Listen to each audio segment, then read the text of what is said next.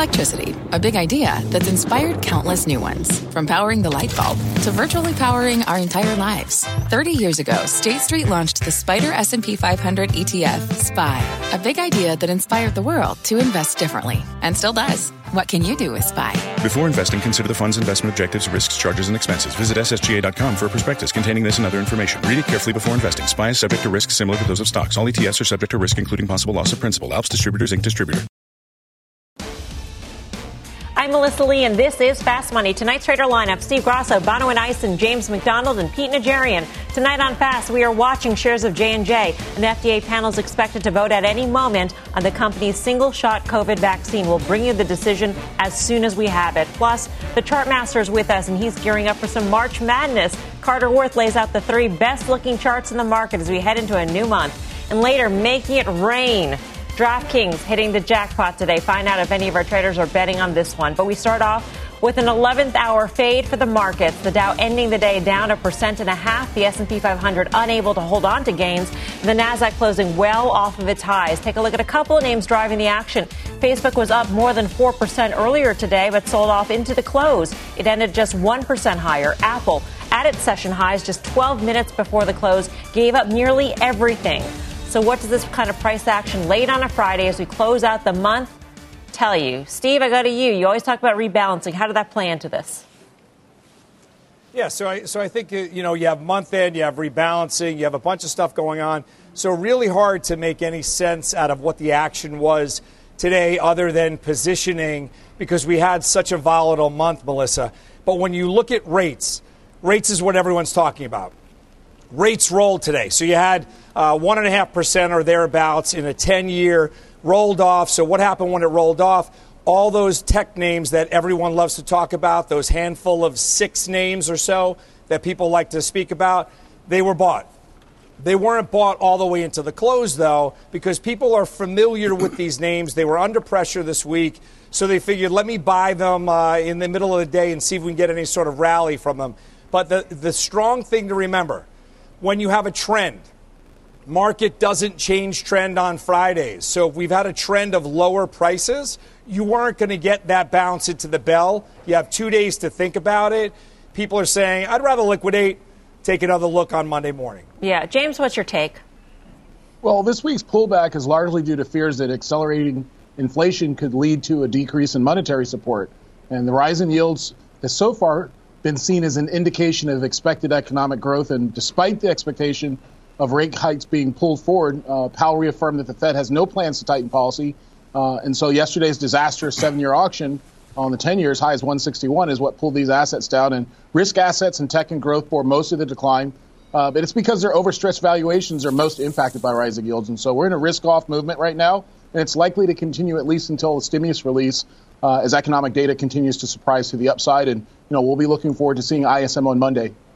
How much does rebalancing and end of month, Pete, factor into offsetting the poor price action we had into the close? If it were any other day of the month and this price action happened into the close, you would say that's a really bad sign for tech.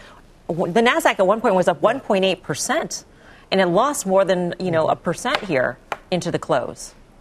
Right. Yeah, it was pretty shocking, Mel. I mean, the last 2 days we lost 1,000 points on the Dow, 3% on the S&P, 3% on the Nasdaq, and like you were just mentioning, the Nasdaq, some of that selling, and it was an interesting thing, the fact that the Nasdaq actually started to sprint to the upside at one point during the day, and then it just could not keep up that momentum to the upside. So is there a combination of what you're suggesting as well as maybe some of the algorithms coming in there? I think that's a possibility. I think the idea that people are getting a little bit unnerved right now. They have some trepidation for sure, I think, because they're looking at where the 10-year is. We've all watched all the various areas of the marketplace that have been moving to the upside at a much swifter rate than that we are used to. And because of that, I think that's why you're seeing that volatility index, though, Mel, as well, because volatility jumped back into this marketplace this week. We've been absent of volatility for a while, but when you take a look at the last 3, 4, 5, the whole week's worth of trading days, it has been kind of swelling up as we've gone each and every day. And we've popped over 30 a couple of different times. Didn't close there, but we popped over 30 a couple of different times because I think people are starting to feel that nervousness about where is the market really going. And I'm not just talking tech, by the way. Financials at the very end of the day as well. They all got hit late in the day. So this wasn't just tech being hit. It was industrials, it was financials, and it was a lot of the other categories that we talk about all the time. Semiconductors as well. Yeah, it seemed like financials in particular. I mean, while the sector was going up as rates were rising, yesterday it sort of called a timeout when rates went to 1.5%. It was like, enough. We're not sure about the future here. Bonawyn, in terms of you, I mean, are you fearful about higher valuation stocks? Because this is ultimately what it's all about, particularly when you string together this week, along with the fact that big cap tech names and momentum names, they are down sharply from their recent highs. It's not just a 1 week trend here. I mean, Apple is down, double-digit percents from its recent high. No, you make a good point. Listen, and fearful is not the term that I would use. Listen, I'm clearly aware that these stretch valuations can continue, and a rising rate environment does not necessarily bode well for that. And I think you're spot on there. What I will mention, and Pete, James, and a few others have also pointed to the VIX, is that the moves that we've seen, this exacerbated volatility that we've seen, has not just been in the tech sector. We've seen these outsized moves in all of these sectors and subsectors, financials, like you pointed out. So what I see, in addition to month-end positioning... Sorry to interrupt, Bono. We've got breaking news on J&J's COVID vaccine. Let's get to Meg Terrell with the latest. Meg. Melissa, a unanimously positive vote for Johnson & Johnson's COVID-19 vaccine from this panel of outside advisors to the FDA. 22 of these experts voted yes on the Johnson & Johnson vaccine. None voted no, none abstained. This would pave the way for the third potential COVID-19 vaccine to enter the U.S. market. This, of course, is the first one that only requires one dose. From here, the FDA will take the recommendations from this committee, make its own decision. We could see that decision, potentially an emergency use authorization, as soon as tomorrow. Then a CDC group of advisors meets Sunday and Monday to make recommendations, and we could see 3 to 4 million doses of this vaccine going out in the United States on top of the Pfizer and Moderna vaccines next week. Melissa? Next week. Wow, great news. Meg, thank you so much for bringing that to us. Meg Terrell. We are seeing Johnson & Johnson shares rise just on this news. Bonawyn, if you can finish up your thoughts, but also comment on this idea that the economy, we are going to get lots of vaccines into people's arms, and that's a great thing for the U.S. economy.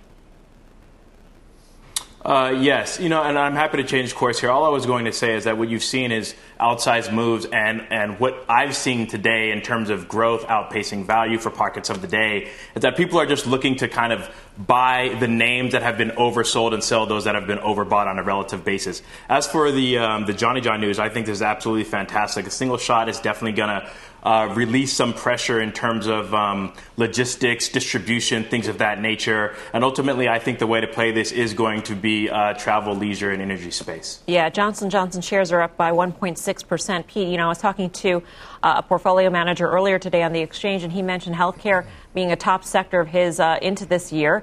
On the notion that vaccines are going to be part of our daily lives, is that a premise on which you would invest, that they've got these vaccines, that there are variants, you might need boosters, et cetera, and that's enough to say, yes, this is the sector I want to be in?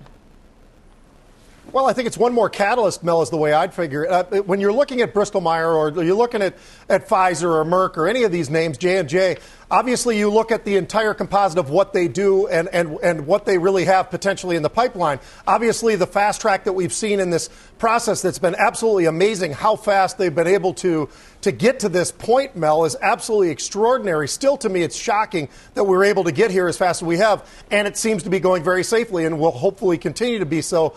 But I think that's not your only reason. It's just one more catalyst. I own J&J. I own it for a lot of different reasons, not just this reason, but I think this is one more in a long list of reasons why this name can go a lot higher. I think fundamentally, you look at it, it's a solid company. When you look at the consumer products and that sort of the possibility that you've also got the medical devices as well as the pharmaceutical, all of that put together, and this on top of what they've got already in the pipeline, there's a lot of reasons to really like J&J right now, and I think this is a stock that deservedly will be a lot higher over the next 6 months to a year. I mean, it's amazing that a year ago we were on the precipice of the depths of the pandemic, and a year later we actually have a vaccine that's being injected into Americans' arms as we speak. Steve Grasso, how does the market take this news? Do we take it in stride because we knew it was probably going to come, or is this actually good news for the market? No, this is great news for the market, and this is great news for that value trade because you're going to see the restart of the economy. You're going to see we've all talked about this sell-off and what we've seen in tech. The normal progression when you get a rotation is to sell tech, and they sell everything. But the problem is that they're going to sell everything. They're going to sell value. They're going to sell the restarts. They're going to sell everything all at once. But what is going to catch the bid are the restarts, the value plays, the pharmaceutical plays.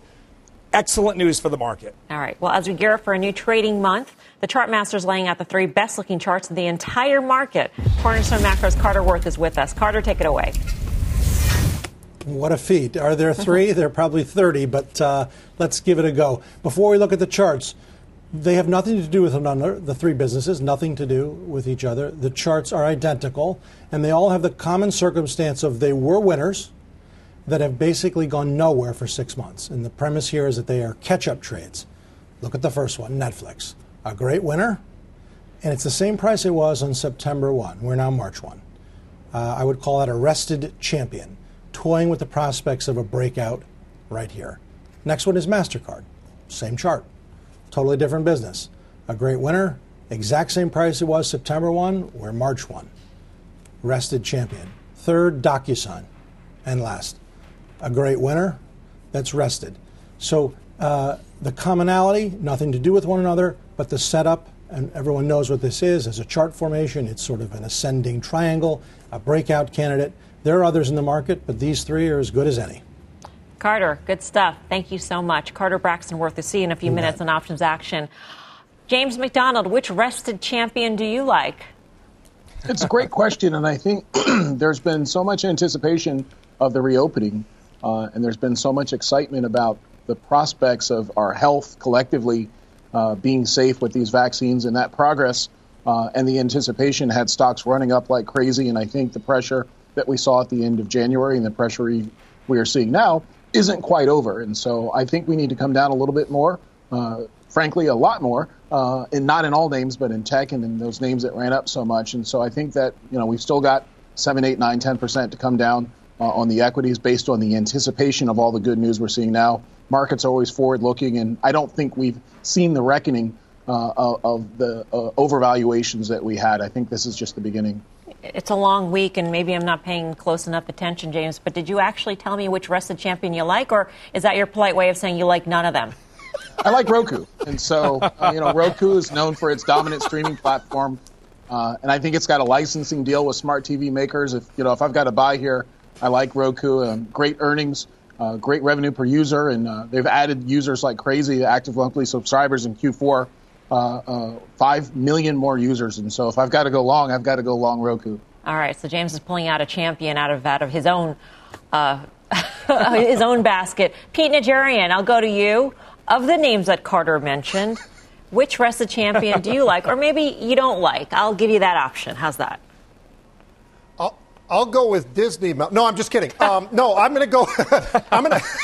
I'm going to take Netflix. And the reason I'm going to take Netflix is I think it deserved and needed that pause. And we talk about this all the time. I think it's healthy with stocks when they actually do hit that pause sort of a state that they've been in. And I think Netflix has plenty of growth. We talk about it all the time, Mel. It continues to be something where it's not just a story here. It's a story globally. And because of that, they still have lots of room to grow. And I think Netflix, of the names I see. As a matter of fact, DocuSign, I'm a little bit nervous about that one because if the J&J news does produce what we think it might, I think those types of names still have plenty of downside in front of them. Yeah, and for the record, Grasso and Bonawyn and James now agreeing with that last comment. Coming up, we've got a big week of earnings on deck. Our traders are honing in on the 4 key names that should be on your radar. Plus, who bet on this one? DraftKings taking the pot after a strong earnings report, so should you double down on this name? We'll bring you the trade when Fast Money returns. What does it mean to be rich? Maybe it's less about reaching a magic number and more about discovering the magic in life. At Edward Jones, our dedicated financial advisors are the people you can count on for financial strategies that help support a life you love. Because the key to being rich is knowing what counts. Learn more about our comprehensive approach to planning at edwardjones.com/findyourrich. Edward Jones, member SIPC. Welcome back to Fast Money. Check out the big week of earnings we've got on deck. Some retail heavy hitters like Target, Nordstrom, Gap, Costco all reporting. We'll also hear from non-retail names like Zoom and Broadcom. So each of our traders have come up with the one name they are watching heading into the week. Bonawyn, I want to go to you first because the name you're watching is sort of akin to the DocuSign trade, and you had concerns about that. I do. So, yeah, taking a look at Zoom, and listen, there has been some speculation around their leverage to medium and small size businesses and how they're going to offset that along with the Zoom phone and things of that nature. But really what I'm looking for is trading sentiment after earnings. If they're able to deliver and if they guide strongly and the stock still trades weaker, I think that really doesn't bode well for that parabolic tech type of space, that real growth-heavy, speculative type of names. And I'll tell you why. Because aside from the FANG stocks, these sit pretty squarely in between pre-revenue growth stage and the big behemoth names with a ton of cash on balance sheet. Zoom sits squarely there, and I think how that stock trades will set up nicely and inform the trader in terms of how they expect the stock to perform going forward. Pete, I'm going to guess which name that you're watching. Target. Which one? It is Target. You know, Brian Cornell's done such an amazing job, though, Mel, and it just continues. And I'll give you one great example. We talk about digital sales all the time, right? And we also brought up Shipt many, many times. The fact that they paid $500 million just a few years ago to buy Shipt for Target, I've seen estimates as high as $15 billion in value if they were to spin it out. So I think it's just amazing what they've been able to do. Their earnings growth last quarter was incredible. When you see their revenue growth as well, absolutely incredible. And as I say, digital sales and pickup are off the charts. They're triple digits in growth. I think that continues, but I also think margins is what I'm going to be looking for, because if it's as sticky as I think they are, and they got 10 million new customers, if it's as sticky as I think it is, I think we're going to see a lot better on the margin side, because previously it was a store that everybody was going for as they were shopping, and they were looking for all the essentials. Well, now they're going to the rest of the store. And if I'm right about that, I think this is a stock that finally can break through 200. We've got stimulus in the pike, Grasso, so theoretically people will have a lot more to spend. Can Target do as well post-pandemic as it has done during the pandemic? You know, I think people rushed into a lot of these names, whether it be Target or Costco or Amazon, and I think they got overbought. But I do believe that everything that Pete just said, I believe that now you're getting a more realistic version of what the environment's going to look like coming out of here. And you also gain more market share. So I think these names can do very well. I think Amazon is tremendously overbought. I think that one is ripe to come in. But a name like Target, I think, can really handle the pace in the new environment and the new customers that they got off of the pandemic. James, you got NIO? I like NIO, and as big a fan I am of Elon Musk, I'm even bigger fan of NIO's only trading at 12 times forward earnings versus Tesla's 24 times forward earnings. And NIO is China's leading electric vehicle manufacturer. They've got January deliveries 352% year over year, 10th month of triple-digit growth. The Chinese retail passenger car sales are up 25.5% year over year. Chinese auto sales are expected to grow 4% in 2021. It's a 1.2 million cars. The EV market in China is expected to grow 40%. And last month, NIO announced a new battery with better range and better charging time. And it's caught fire at the same time as the Chinese EV market has caught fire. And the government's going to support it. It's likely to boost NIO's efforts, and falling costs, rising supply, and shifting consumer demand is all going to aid sales. And so we think surging deliveries are likely going to offset the risk of R&D and other costs. And, Tesla's got the stake in the ground of what forward earnings can be. And so at that point, NIO's earnings might get them a significant lift. All right. Steve, what are you watching? Costco. And for a lot of the same reasons that Pete is watching Target. Costco has a tremendous opportunity to grow internationally. They do about $46 billion internationally, and I think once we start coming out and once the global recovery really starts taking hold, you're going to see Costco move the needle there. Plus, anyone who's a member of Costco renews. They have, I believe, a 91% renewal rate. So watch a couple of things. It's off 15% from its recent high. I think they're going to surprise to the upside. I'm looking to see if they can handle that, and that's going to shock a lot of shareholders who thought it was over for them. All right, coming up, DraftKings surging more than 6% today. The sports betting stock reporting strong earnings. We'll tell you how our traders are dealing with this one. And later, options traders are digging into the banks as a rate shock hits Wall Street. Why now could be the perfect time to make a withdrawal from the group. We'll bring you that trade and much more. Stay with us. Welcome back to Fast Money. Check out shares of DraftKings driving higher today. The sports betting company reporting a slam dunk of a quarter, beating expectations for revenue, seeing better than expected growth in paying customers. Shares up a whopping 260% since going public last April. Pete, how do you feel about this one? Well, I feel a little bit sick because I owned this one for quite a while, Mel. I owned it from last spring all the way until very recently, and then I sold out. And my reasoning was I just didn't feel comfortable going into earnings. And I should have, and I didn't. So you might see me back in this name fairly quickly because the numbers that they reported were absolutely fantastic. I think across the board, their earnings were far better than they were expected. Their revenue was incredible. And when you look at you mentioned a couple of the other numbers as well. So I think the combination of all of what they are doing right now, sports gambling, the online gambling space, and as they continue to expand, as states continue to expand, this is something that I think is just going to continue. And they already gave us the forecast themselves. They said 2021 looks like it could be up about 40 or 50%. So for all those reasons, I'm kicking myself. I got to jump back in at some point very soon. I mean, that was one reason why the fourth quarter was better than expected. They entered the Tennessee market, and that was a huge boost. And so, as you said, Pete, as they enter new markets, that's just going to be accretive, theoretically, to their earnings. So, Bonawyn, where do you stand on a name like DraftKings? It's a name that I've traded around, one that I still own. I still buy, I'm still a buyer of the whole story here. And what I really like about it is that it's a relatively capital light business. All those things combined, I like the setup here. I think there's still room to run on the upside. All right. It is time for the final trade on this Friday. Let's go around the horn. James McDonald. Roku. It's known for its dominant streaming platform, but there's significant overlap in ad revenue space. They're going to get a cut of all ad inventory across 51 million user base, well as new subscriptions, 10,000 apps on Roku platform. This is a great company. Your champion. Grasso, what do you say?